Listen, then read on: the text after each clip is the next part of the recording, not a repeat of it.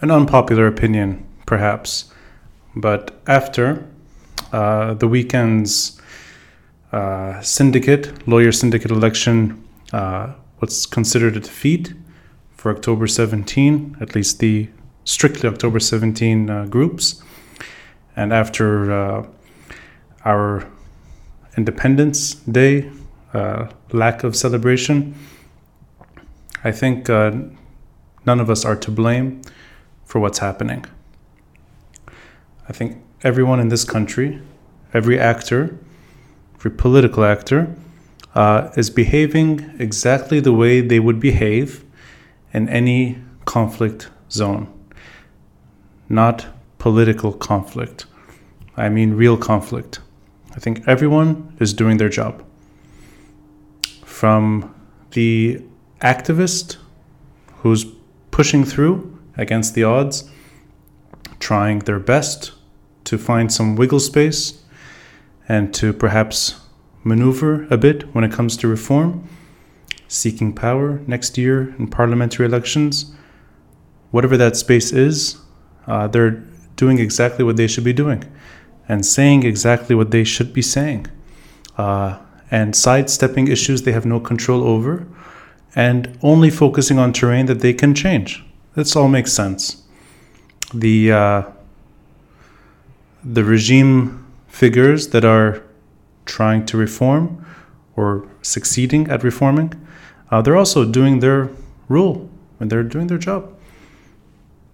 Whether it's Kata'ib, modifying perhaps its positions over time or re-examining its past or deliberately joining October 17, whether it's for their own gains, whether it's for party survivability, or whether it's really what they believe, I think this party is doing what it should do to try to gain votes.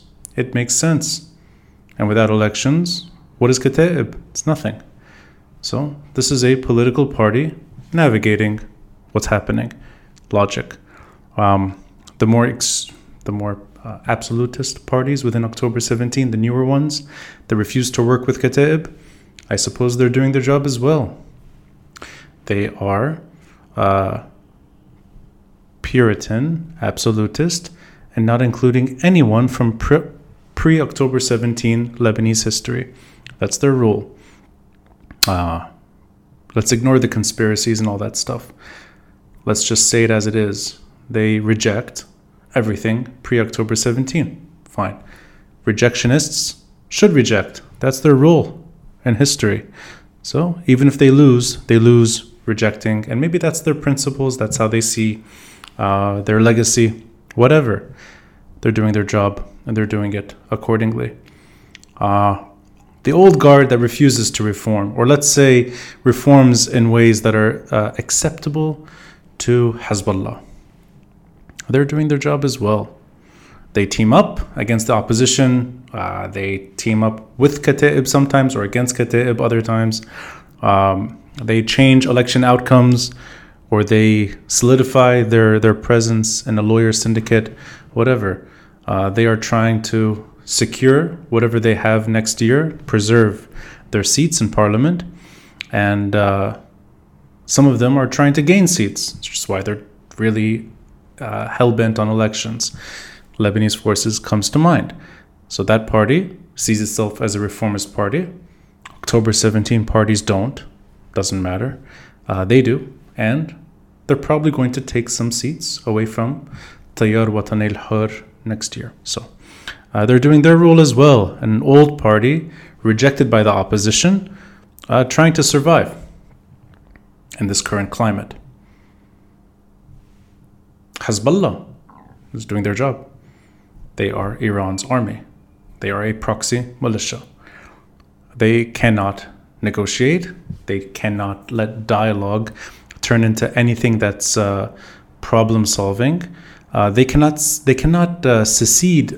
That's not the right word. They cannot surrender any turf to their opponents, political or otherwise, and they won't. They can't let Tariq do his job.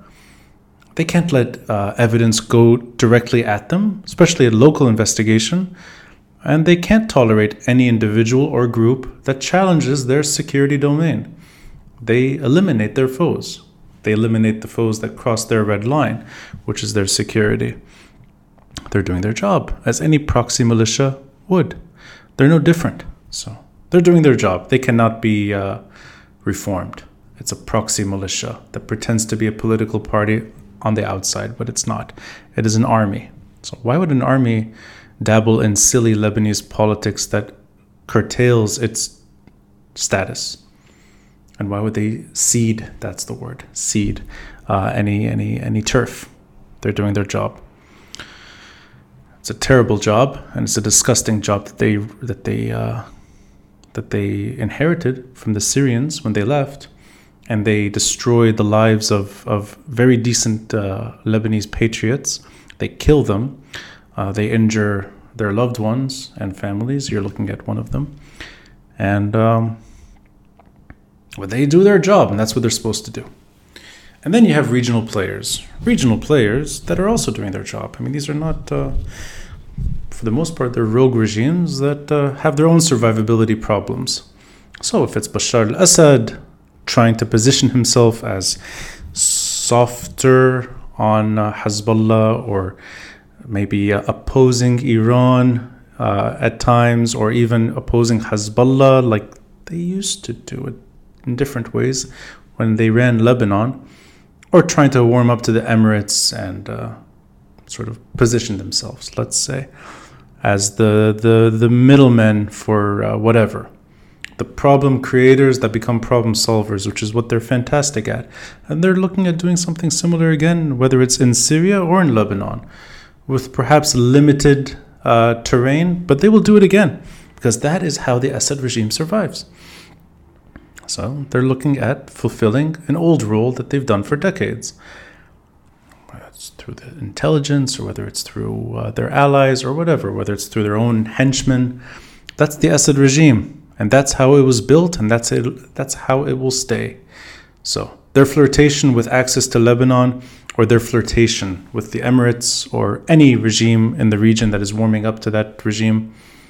And on the other side, countries that talk to them openly now, that used to oppose Bashar directly, they're doing exactly what they should do. I mean, at the end of the day, none of these countries, none of these regimes have any sympathy for aspirations, especially when those aspirations end what is a security order that's, in a way, fulfilling the work of these largely despots and rogue regimes that perhaps depend too much on conflict for their own survivability.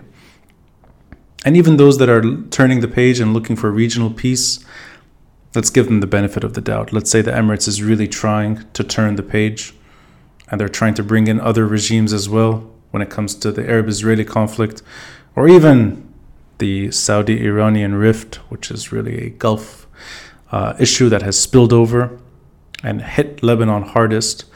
Even if they're trying to invoke their version of conflict resolution, aspirations of protesters is not on their agenda. They don't care. I don't think they even are aware of any of these local affairs, especially when none of them even matter to them. So they're doing what they should do. On the top, you have the international community, whatever, the larger players, the Americans and Russians and whatever, how they look at the region.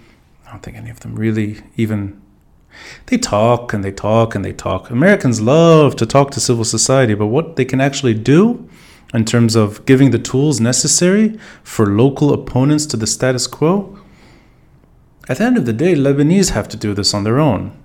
And the endless conversation of power sharing and sectarianism and a civil state and whatever, it's not something international players concern themselves with. That's a Lebanese issue. So the Lebanese have to take up that cause on their own. And they try for decades and decades and decades, and it doesn't change. The Americans are not going to get involved in this. They may alleviate some of the electricity crisis through a very elaborate deal that includes Egypt, Jordan, Syria, to get some energy over to this country. But that's what they can do. with the World Bank and sort of it's alleviates some suffering. But when it comes to their own security concerns in the region, I mean, Lebanon is really not on the agenda. If anything, it tends to be a negotiation sort of gift. Get the Syrians to fight their war in Iraq, give them Lebanon. Maybe get the Iranians to turn their page on issues that directly impact America in the region, and maybe they'll get Lebanon too. Maybe the Syrians will get Lebanon. Maybe all of these things will happen. The point is, protest movements and how everyone is behaving when it comes to Lebanon, every actor is doing what they should do. They're fulfilling their role. Now, why isn't this turning into something good? Why isn't one of these sort of pieces of this puzzle, why don't they hint at positive change? Not hopes, not aspirations, not dreams. I'm talking about actual action that improves the situation. Well, I think it's because we have no independence, which makes yesterday our 78th birthday. If you think of independent Lebanon, but if you think of Greater Lebanon, turned 101. No independence. So, when it's just a region and a geography that's up for grabs, and in a conflict zone, in a battlefield, and a war zone, when individuals are left to fend for themselves, and when groups organize in ways that make sense, and when regional players determine their decisions based on survivability and power, and when the international arena gets involved only to make sure none of this really spills over, you're left with the quagmire that is Lebanon. Restoring our independence, and sorry for always bringing up this word, but giving us our sovereignty and letting us determine our future on our terms, I think would allow local election defeats to not be that distressing, or even not that existential. We would pick up where we left off and try again. And if this was a functioning democracy, we'd get our act together and win. And if we're not persuading, it means we need to try harder. We need to fix the reasons why this doesn't resonate. And we'd have a chance. You could keep trying until you get it right. You won't have to face the threat of murder, regional problems that impact every decision taken within this country, and a proxy militia determining the limits of reform and agency. So, independence is what's at stake. Give Lebanon its independence back. Even if it's wobbly, even if it's flimsy, chaotic, stressful, problematic, give it back. Let us go back to something that works. And I don't care if I sound like a dinosaur when I say this. The 1960s, for better or worse, with all their intricacies and all their downsides and all their every economic decision taken those years that has been scrutinized to the point that even having some nostalgia for those years is now sin across certain platforms and certain groups. Bullshit. 1960s worked. That's modern Lebanon succeeding. Proactive neutrality. Regional wars not fought in Lebanon.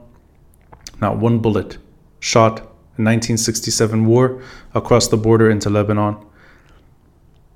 Maybe he's an anomaly. He's problematic. But Fuad Shahab kept Abdel Nasser at the border. Every issue that could have torn this country apart in 1958, that could have led to a civil war, a protracted war, not a short-term battle, but a decades-long existential fight, didn't happen. That civil war in 1958 ended for all the reasons you can get into, all the geopolitical reasons as well. But the point is, Lebanon was a country that was governable, and it was independent, and it was sovereign. You need to bring that back for this country to work. Otherwise, everybody will continue behaving exactly as they should. And for all the people that blame Lebanese for being Lebanese, and for everyone that insists that this is a Lebanese problem, I think that whole story should be thrown away. That whole perspective adds up to nothing.